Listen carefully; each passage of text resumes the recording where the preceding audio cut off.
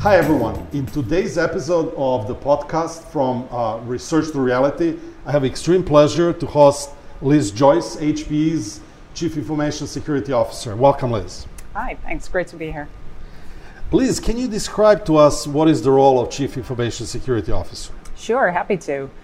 So really the job of myself and my team is really to secure HPE, so to protect the company from cyber attacks. We're lucky. We have a great global team of cyber professionals who 24/7 are on the job protecting this company. And you and I just chatted that the landscape of threats is changing. How is it today compared to the past? Oh, it's changed so much since I started. I think it's all around scale and speed and sophistication. So, I mean, if you think about it, when I started in the industry, there was maybe one data breach you would hear about in a year, and maybe not even that. And these days, you hear about them weekly or daily. The scale is completely different. Again, when I started, maybe it was a few hundred records, 10,000 records. That was huge.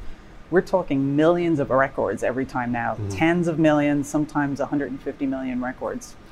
And it's not even just individual companies, we're talking on a global scale these days. And besides the scale, what is the largest threat to HP as an enterprise? I think it's the pace of change that goes on. So technology itself has changed a lot. We've gone from monolithic data centers to now the world of IoT, and we're moving into AI. So the technology itself is changing, but also the speed of the threat changes. So vulnerabilities used to take months to take advantage of. They can turn around a vulnerability into a real threat, sometimes within days, hours, and even minutes these days. So speed of response is absolutely critical. And now, understanding that no one day is the same because of all these change, what is the typical day of a cyber analyst in your organization? Yeah, you're right. No day is typical, but really their job is to be extremely focused on monitoring the network and the infrastructure, looking for threats, seeing when alerts come about. Is that really a threat? We're talking about going from billions of events down to maybe thousands or hundreds of real security incidents, and then figuring out what's going on exactly, how to best respond and contain that situation. And I have learned that you have moved from being reactive to being proactive with your teams, applying intelligence techniques. Can you tell us a little bit more about that? Yeah, happy to. So we have done a significant transformation within the company. We previously were what you would think of as a legacy reactive SOC. So you deploy tools, and by definition, you respond to an incident. So something has occurred, and then you're acting on it. We have shifted to what's referred to as a fusion model. Fusion, the notion of it came out of actually the public sector and post 9/11. Where the idea was if you had taken all of the intelligence that was available and fused that together, maybe you would have seen things or understood things. And within the cyber world, fusion is about taking all of the intelligence data. So knowing about who your adversary is, knowing how they work, understanding what are your core assets and how to protect them, and getting ahead of the threat. So understanding the risk and trying to remediate that before you do that. And for us, it has made a significant change in how we perform. We are literally talking changes of 5x and 10x improvement in speed of response of what we do. Amazing. Yeah. As you're implementing this new fusion approach, what kind of different skills are required from your people? Yeah, I think they go from being super specialist, which they do need to be, to suddenly having to broaden out their skills and talents. So the analyst, while yes, their job is to sit there and monitor for those threats, they need more tools in order to be able to react faster. So they have to work with DevOps, with our data scientists, and really explain what the issues are and how we can find those critical, important pieces of information so we can act faster and see things faster, but also automation and orchestration in order to respond faster to the threat.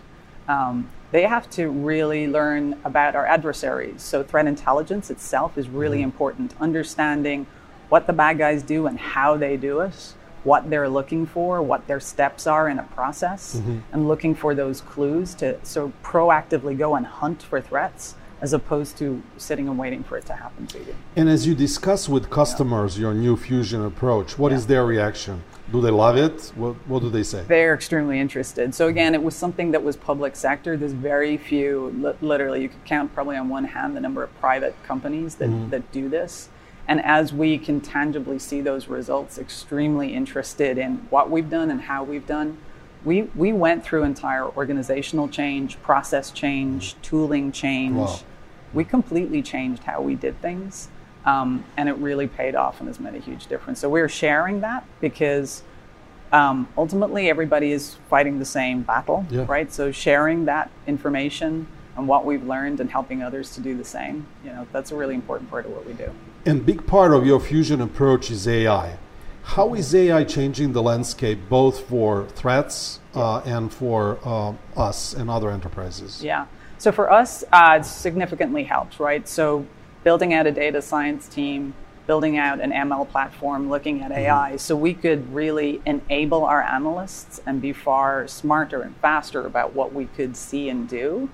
But you flip it around the other way, and the bad guys are not stupid. They're taking the exact same technology and they're using it. So they are automating the attacks, even down to malware these days that will get on a system.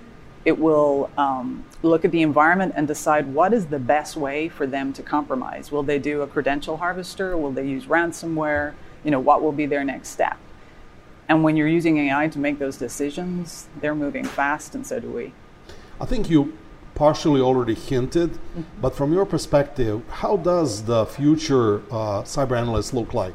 What are his skills? What is he doing? Yeah. I mean, I think you need extremely well-trained professionals, but you also need a variety of characteristics. So classically, somebody who's in cybersecurity was very much a technology, IT type professional who had certain key skills. What we found is you need to broaden that skill set. You need a far more holistic approach. So everything from data analysis to pattern recognition.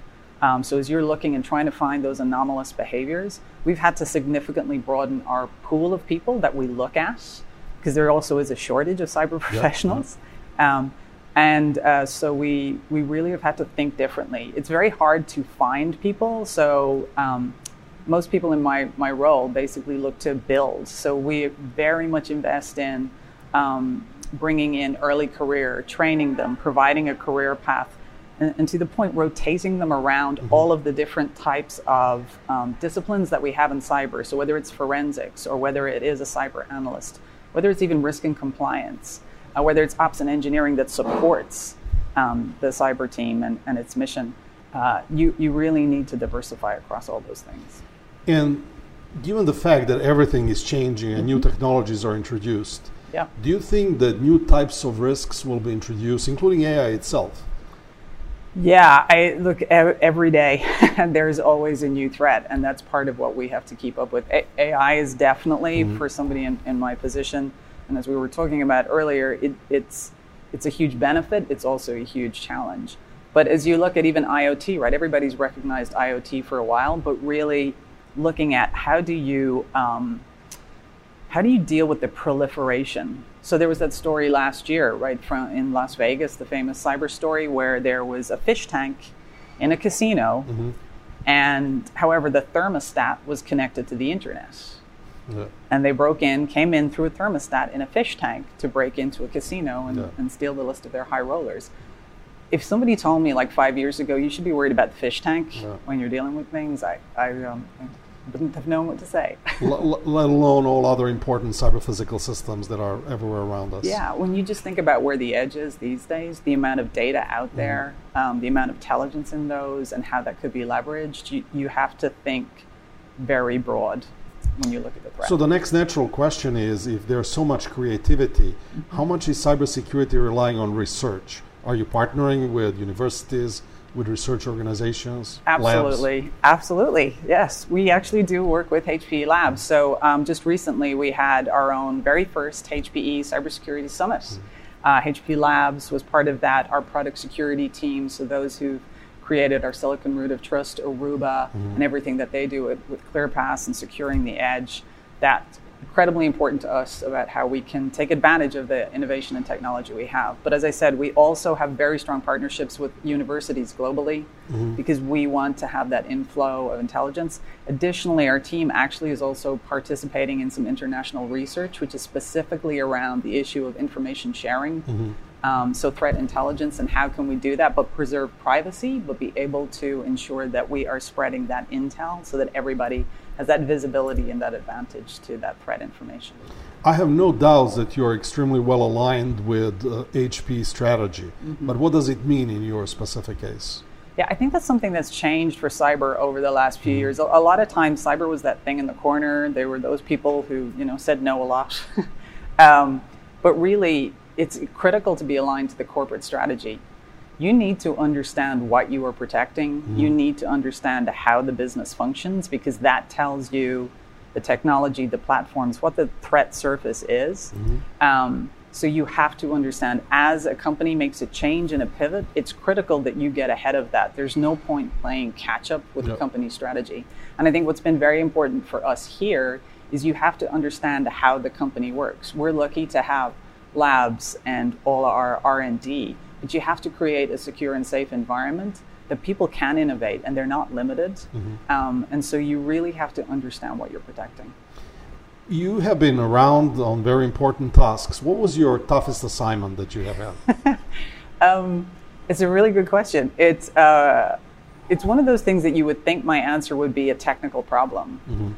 But it actually wasn't. It was around a situation where not having the right people. People ultimately are the single greatest resource we have. And for me, it was a long time ago, a former company, and walking into a situation where they hadn't enough talent. They were having a really hard time retaining the talent. And literally was making that shift of understanding what was the challenge, what did we need to do, how could we make sure we had the right people to solve the problems. Because once you have the right people, you can do pretty much anything. That was the single hardest assignment I ever had, was trying to get from a situation where you didn't have enough talent, you didn't have the right talent, changing a cultural mindset to be very positive and proactive. But like everything, it was a great learning experience, and in the end, it ended up being a wonderful team to work with. So, and that directly ties into my next question, which is exactly opposite. What is the most enjoyable part of your role? Oh, that's easy. That's what I learn every day from my team. So we have a lot of strategic, discussions and working with the business. I love sitting down with the team and for them to go through and explain, what they've done, what they've seen. They teach me something new every single day. And it's that kind of constant learning. I think it's a part of the job, but I think, for somebody who does what you do and what I do, it's just really important that you love learning. And it doesn't matter whether it's somebody who's been in the job, 10, 20 years, or whether it's one of our great new hires. I learn something from everyone every day. You got PhD in UK and Ireland. Yes. Can you tell us what motivated you to pursue the PhD, and how is that helping your career nowadays? Yeah. I mean, I always loved technology. I was like the science math geek at school. I also love mystery books and crime novels. I used to read a lot of Alfred Hitchcock and stuff as a kid. That explains something. I've tagged together that those two things kind of came together in cyber. So I loved the academic challenge that you could have. But the whole mystery, fighting a bad guy, trying to figure it out, a puzzle, it's just like the two things married together in cyber. And I think the other thing was understanding, and while it might sound slightly corny, is that you're doing something really good. Like, you are trying to help people. And I think a lot of folks in our job feel like it's a real vocation, and it's part of why, frankly, I like working for this company, is we're really trying to advance the way people live and work. And for us, part of that is about making sure they're protected and secure. So my last question is, there's very little women in STEM overall. There's about 20% in cyberspace and about 20%, as far as I know, among top 500 CISO. Yeah. So how do you feel as one of the few women, and how are you helping to reverse this situation? I'm sure it's on top of your mind. It definitely is. So I love the career I have and I've had, and certainly have seen that change from when I started being the only woman in the room to now there's more women. There's not enough, And as you said, it's 20% roughly in the industry. I'm really happy to say my leadership team, 50% are female. And out of our entire, thank you, out of our entire organization, 37% are female. Now, while yes, we're happy with it, I will tell you, we're not going to get complacent about it, because until we are actually reflecting parity with what the population is, then we're not done. And ultimately, a lot has changed. I think it's great that we have more role models. I've realized how important that is, that people understand, this is a profession and a career with lots of opportunity and something that they could do. And there's, as we talked about, all those different types of disciplines. We have in my team some extremely proactive team members who created our Women in Cybersecurity International group. Wow, nice. Yeah. And they have been fantastic. They have driven a lot of outreach to universities and schools just to educate folks on this is what the career is, but also how to protect yourself when you're online. So two sides of those things. They've made a really great impact. They've worked with a lot of our other ERGs within the company, but also externally with other groups. And then out of that, and just I think some of the passion out of the team, we've done a lot of other things. For example, we partnered with the Girl Scouts Nation's capital. So they are the largest Girl Scout council, 60,000 Girl Scouts. And we created the curriculum to support a cybersecurity patch, which basically will teach young Girl Scouts how to protect themselves online and be cyber aware and cyber secure. And it's been really well received, so much so that a lot of other organizations internationally have been approaching us about what can we do. Because along with the curriculum, we're educating kids, so we want to make it fun. And we believe in teaching about technology through technology. So we partnered with a professional games company. Nice. And created a game that supported the curriculum. And we targeted specifically ages 9 through 11 because most kids get their first device when they are 10, and most kids get their first social media account when they are 11.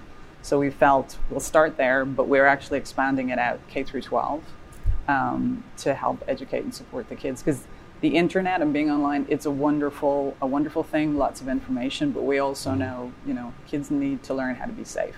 Very smart with targeting this segment. Yeah. Liz, thank you very much. Thanks a lot. It's great being here. I hope everyone enjoyed as much as I have and learned as well. Thank you, Liz. Thank you.